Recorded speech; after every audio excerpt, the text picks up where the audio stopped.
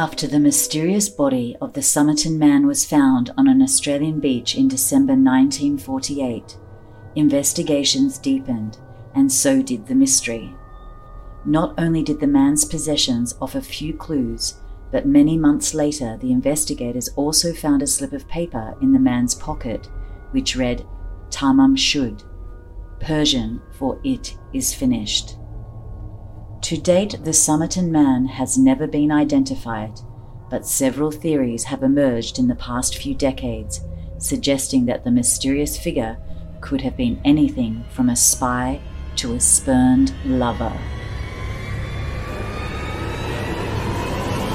Due to the disturbing nature of this content, viewer discretion is advised.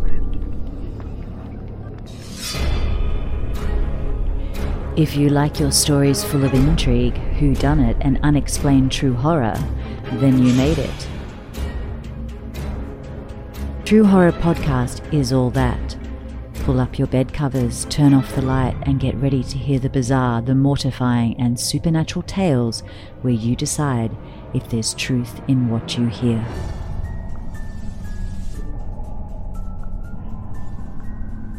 On the morning of November 30, 1948, a man dressed in nothing but boxer shorts and a singlet polished his shoes. He then carefully put on a white collared shirt and adjusted his thin red tie. He pulled on his light brown trousers, added a brown sweater in his ensemble, and as it was cold out, he grabbed his brown double-breasted coat and headed to the bus stop with his small brown suitcase. Later in the evening, a number of people noticed a man propped up against a concrete seawall on Somerton Beach in Adelaide. His legs were outstretched and his feet were serenely crossed. He struck many as odd. For one, he wore a full suit and polished shoes, bizarre beach attire for a warm evening. One couple remembers him raising his arm as if drunkenly trying to light a cigarette. Another recalls seeing mosquitoes buzzing around his face and thinking he was too drunk to swipe them away. They each believed that the man had had too much to drink, and while he stood out, he was harmless, and they let him be. At approximately 6:30 a.m. the next day, a pair of amateur jockeys on horseback came across the body of a well-dressed suited man and immediately alerted the police. An initial inspection of the Somerton man, as he came to be known, revealed no obvious cause of death. He was clean-shaven, and the coroner immediately ruled out homicide because he had not been stabbed, shot, or it seemed, injured at all. The police noted that one of his pants pockets was repaired with an unusual type of orange thread. In his pockets, investigators found a railway ticket to Henley Beach, a bus ticket to North Glenelg, an American metal comb, a packet of juicy fruit chewing gum, a packet of Army Club cigarettes which actually contained a different brand, a handkerchief, and a packet of Bryant and May matches. The man had athletic legs and seemed to be in his 40s or 50s. His forearms were tanned and his toes were oddly mangled as though they had been shoved into tight shoes, suggesting perhaps that he'd been a dancer. Strangely, the tags and labels of the Somerton man's clothes had been cut off, and investigators found no money, wallet, or identification on his person. It was later found that Dr. John Barclay Bennett from the Royal Adelaide Hospital, who estimated that the time of death was to be no earlier than 2 a.m. The attending pathologist, John Matthew Dwyer, determined that the body had not been moved after death. Dwyer also noted a couple of irregularities. The man's pupils seemed small and unusually shaped. The Somerton man also had blood in his stomach, which suggested to Dwyer the presence of some irritant poison. But subsequent tests found no poison in the man's blood. This has led some investigators to believe that the man may have digested a lethal poison that doesn't leave a trace. Further attempts to identify the man failed. Neither the FBI nor Scotland Yard had the fingerprints on file, and although coroners determined that the Somerton man had died of heart failure, they couldn't come up with a cause of death. The case continued to be investigated, but every lead turned up useless. Approximately 6 weeks later, on the 14th of January 1949, the police were told of a mysterious abandoned suitcase at the Adelaide railway station. It contained the exact same unusual orange thread sewn into the Somerton man's pants, and some clothing labelled T. Keane. This, however, yielded no leads. The most baffling clue of all came several months later in June 1949. A renewed search of the Somerton man's possessions revealed a small pocket sewn into the waistband of his pants. There, investigators found a folded piece of paper that read, Tamam Shud. This sent investigators to bring in experts to determine what the name meant. The closest translation was made to be Persian, meaning it's finished or it's ended. The words were written in a distinctive script and were found to have been torn from a rare New Zealand edition of the Rubaiyat of Omar Khayyam, the 12th century work of poetry. Police searched far and wide for a copy of the Rubaiyat of Omar Khayyam that matched the distinctive font from the piece of paper Tamam Shud had been written on. They couldn't find it anywhere until a man came to the police station with a copy. While the police were excited, the last page of the book, the part containing Tamam Shud, had been ripped out. But the man who brought the book in claimed that he knew nothing about the poems or the Somerton man. In December of the previous year, he had reported that he had taken a drive with his brother-in-law and parked a few hundred yards away from Somerton Beach. When they returned to the car, his brother-in-law noticed a copy of the Rubaiyat of Omar Khayyam on the floor. Both men had assumed the book belonged to the other. But when the national coverage of the Somerton man had begun to circulate, the two men took a closer look at the book and realized it was the one police were looking for. Inside the book, Detective Sergeant Lionel Lean found 2 unlisted phone numbers and faint lines of code. The first phone number was a dead end, but the second phone number led to a young nurse named Jessica Ellen Thompson, who was known as Jo and lived on Somerton Beach. Thompson was reluctant to speak to the police, though she eventually admitted to having gifted a copy of it to a man named Alfred Boxall. When the Adelaide police pursued this lead, they discovered that Boxall was still alive and had Thompson's copy in his possession. Though Thompson claimed that she didn't know the Somerton man, police reported that she reacted strangely to seeing a plaster cast of his face and almost fainted. With that lead seemingly exhausted, police next turned to the faint code in the book. Under a black light, they could make out a strange number of letters that made no sense at all. And not even naval intelligence in Australia could crack the code. Lacking more leads to pursue, the police lay the Somerton man finally to rest on June 14, 1949. When the South Australian coroner published the final results of his investigation 9 years later in 1958, his report concluded with the admission, I'm unable to say who the deceased was. I'm unable to say how he died or what the cause of death was. In March 2009, a university team in Adelaide led by Professor Derek Abbott began an attempt to solve the case by cracking the code. His investigations led to questions concerning the assumptions police had made on the case. Abbott also tracked down the Barber waxed cotton of the period and found packaging variations in hoping of finding clues to the country where it was purchased, but nothing turned up. The decryption of the code he started from scratch, although it had previously been determined that the letter frequency was considerably different from letters written down randomly. The format of the code also appeared to follow the format of the Rubaiyat, supporting the theory that the code was a one-time pad encryption algorithm. Copies of the Rubaiyat as well as the Talmud and Bible were being compared to the code using computers to get a statistical base for letter frequencies. However, the code's short length meant the investigators would require the exact edition of the book used. With the original copy lost in the 1950s, researchers have been looking for a Fitzgerald edition to complete their findings.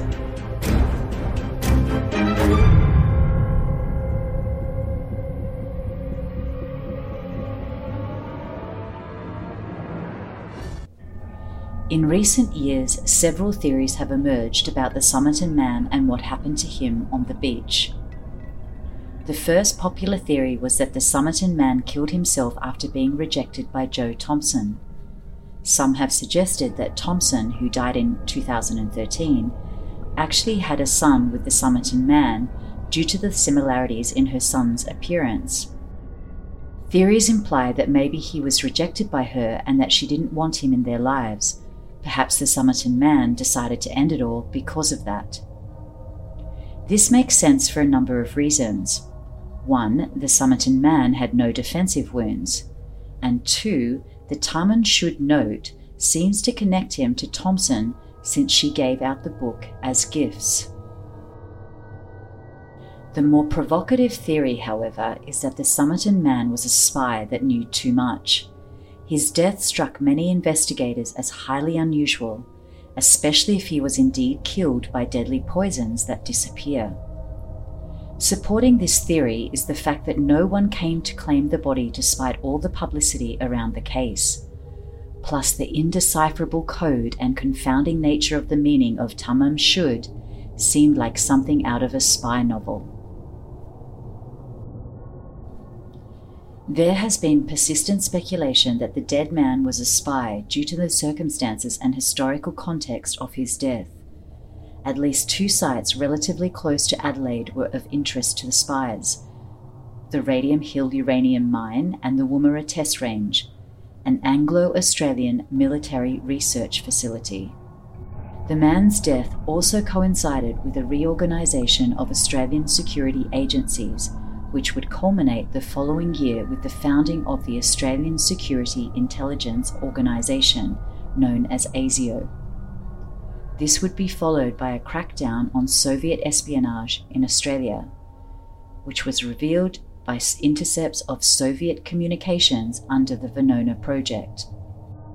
Former South Australian Chief Superintendent Len Brown, who worked on the case in the 1940s and 50s, stated that he believed that the man was from a country in the Warsaw Pact, which led to the police's inability to confirm the man's identity. Weirder clues have also been found since the Somerton man was laid to rest. Retired Australian policeman Jerry Feltus, who wrote the only book yet published on the case, discovered a witness in 1950 who said they had seen one man carrying another on his shoulder on the night of November 30, 1948. Could that have been one drunk friend helping another, or the Somerton man's killer finishing the job? It seems plausible to think, based on the timeline, that the new organisation of ASIO made its presence felt within a few months of its first operation. By June 1949, the Prime Minister had authorised the first telephone interception operations, and on 8th of July of the same year, the CPA headquarters in Sydney was raided at ASIO's direction. ASIO was modelled on its British counterpart, the Military Intelligence 5 or MI5, which grew rapidly. Sir Robert Menzies, who replaced Chifley as Prime Minister in December 1949, became a strong supporter of the service. From a timeline's perspective, it was certainly possible that ASIO could have been involved, especially given the fact that one or more of the newly recruited ex-police officers came from South Australia, and all these ASIO operations were happening around the same time as the discovery of the Somerton man. It seems that it is possible that the Somerton man was indeed a Soviet spy.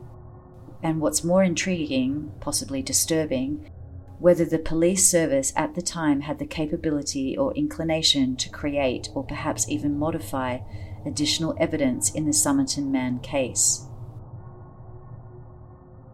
This perspective about ASIO gives great doubt about something definitely not being quite right about the evidence in the Somerton man case.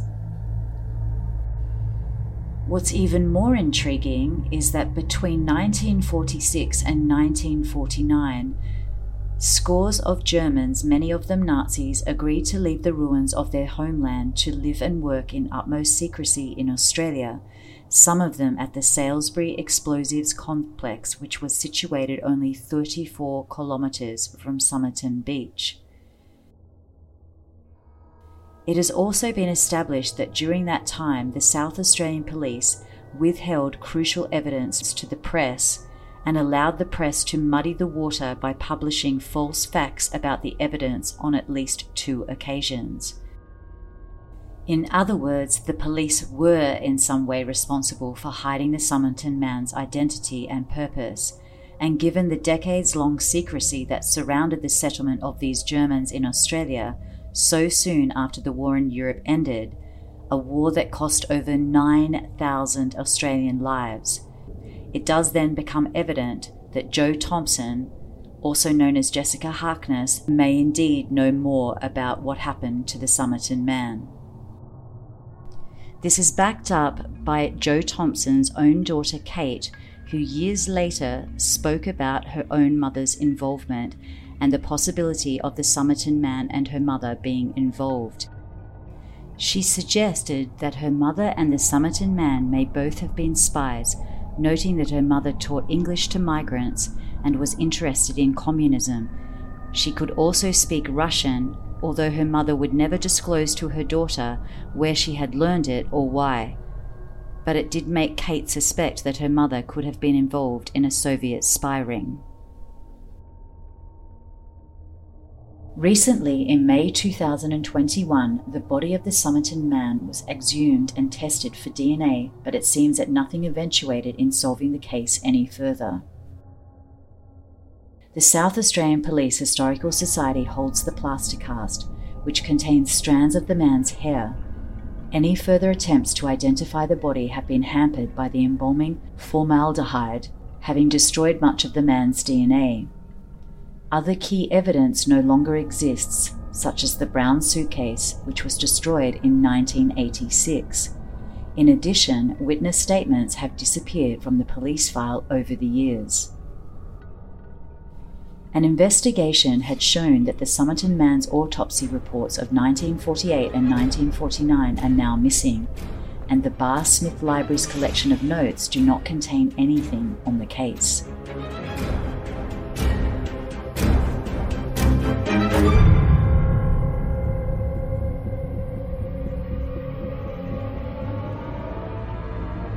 What became strange over the years was the several number of possible identifications that had been proposed. Each one, though, proved to be a dead end or false.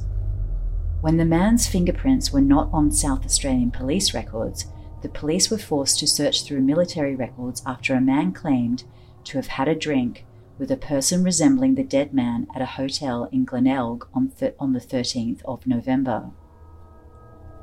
During their drinking session, the mystery man supposedly produced a military pension card bearing the name Solomonson. In early January 1949, 2 people identified the body as that of 63-year-old former woodcutter Robert Walsh. A third person, James Mack, also viewed the body, initially could not identify it, but an hour later he contacted police to claim it was Walsh. Mack stated that the reason he did not confirm this at the viewing was a difference in the colour of the hair. Walsh had left Adelaide several months earlier to buy sheep in Queensland, but had failed to return at Christmas as planned. Police were sceptical, believing Walsh to be too old to be the dead man. However, the police did state that the body was consistent with that of a man who had been a woodcutter, although the state of the man's hands indicated he could not have cut wood for at least 18 months.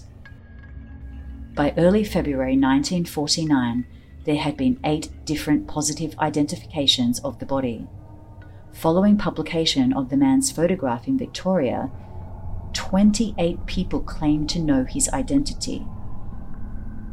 By November 1953, police announced that they had recently received the 251st, solution to the identity of the body from members of the public who claimed to have met or known him, but they said that the only clue of any value remained the clothing the man wore. In 2011, an Adelaide woman contacted biological anthropologist Maisige Henberg about an identification card of an H.C. Reynolds that she had found in her father's possessions. The card, a document issued in the United States to foreign seamen during World War I, was given to Henneberg on October 2011 for comparison of the ID photograph to that of the Somerton man. The ID card, numbered 58757, was issued in the United States on the 28th of February 1918 to H.C. Reynolds, giving his nationality as British and age as 18.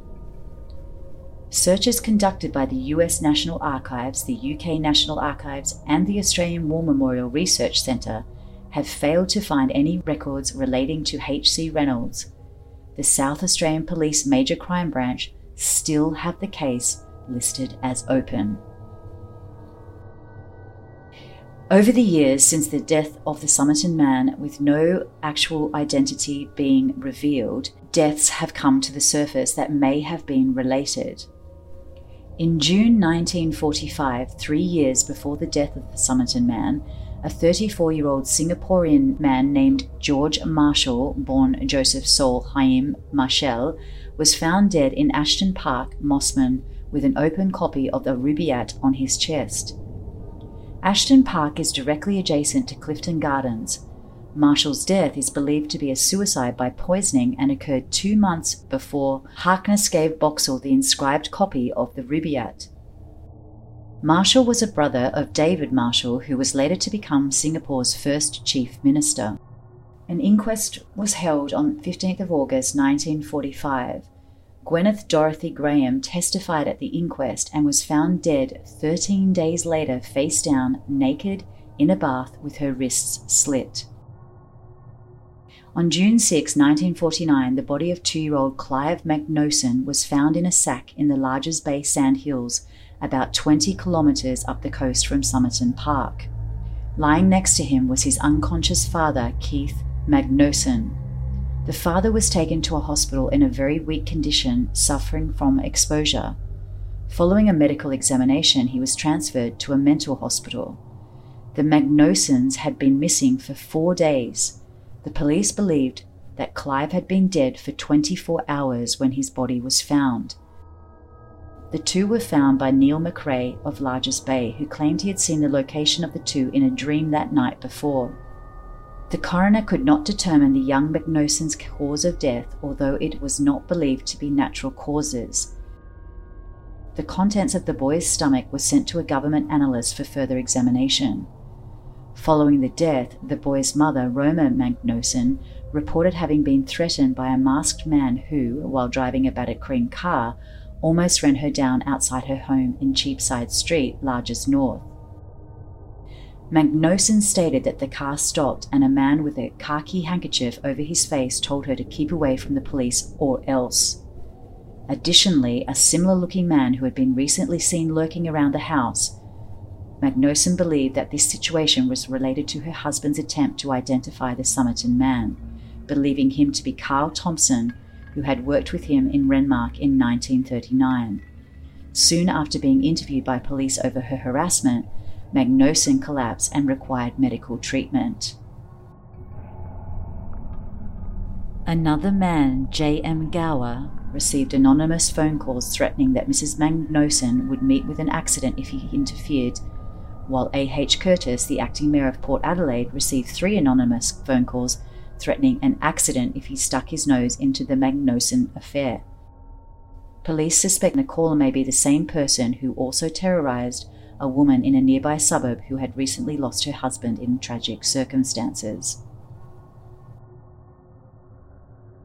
The case of the Somerton man is one of Australia's most bizarre cold cases, with all leads exhausted, no clues to his identification, and the mysterious cause of his death. The fact that his suitcase was found at a railway station, yet his body was discovered dead on Somerton Beach, has baffled police and other investigators. The mysterious code that has never been cracked and the words found on that piece of paper, Tamam Shud, continue to intrigue many who wish to solve the case. The only clues that revealed what happened on that day, on the 30th of November 1948, was that the Somerton man had bought a train ticket but not caught a train, bought a bus ticket and caught a bus from the railway station to the beach. His height, his shoe size, what he had eaten that day and the clothing he owned were the only pieces of evidence ever to be revealed.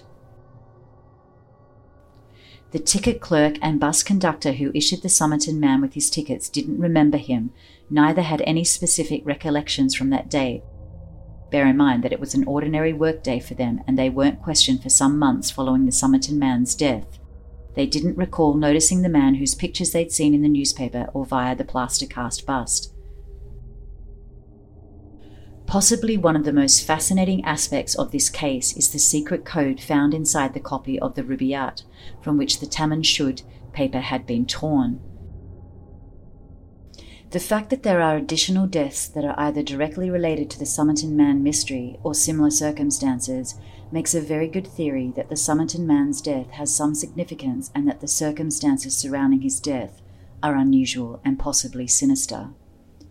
His death, still almost 80 years later, remains to not only be a mystery to Australians, but that of many others worldwide. The clues, the code, the fact that ASIO was being launched, and the unknown cause of death really make for an interesting story. The unidentified body of this man's suspicious circumstances was indeed more than we will be ever allowed to know. And if this man was part of a Russian spy ring, what was he doing in Australia? What purpose would it serve? Even with all the knowledge we have on the Somerton man, it's still fair to ask, was he on the run? If so, who was he hiding from? He was drunk on a beach, fully clothed in a suit and matching attire. It seems like he may well have wanted to spend his last hours somewhat peaceful and in a state of obliteration so that he could end his life in high spirits. It's also worth to note that where he was found was only 400 metres from Joe Thompson's house. As for the code that, although many believe they have solved it, some say that it was just an indent in the book from using the back of it to write notes on, leaving the letters to mark the book, which does seem to be a possible scenario. Research also suggested that the plaster death mask was not the actual Somerton man. When aligning the cast up with photographs, it can very easily be seen that the jaw and nose do not line up. That to me is more mysterious than any of the other clues on the case.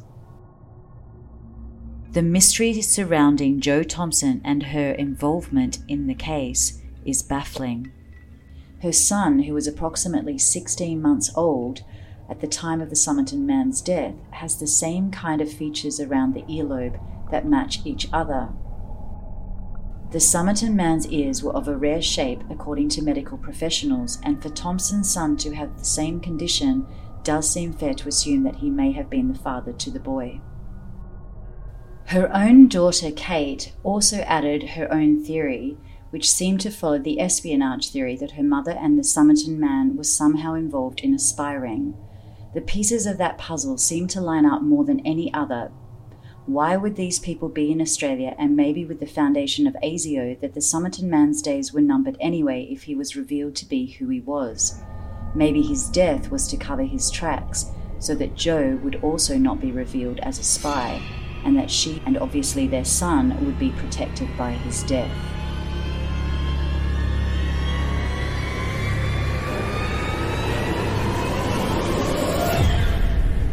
The Somerton man case remains one of Australia's most intriguing mysteries and has fascinated the public for many years. It remains to be seen whether his true identity will ever be known.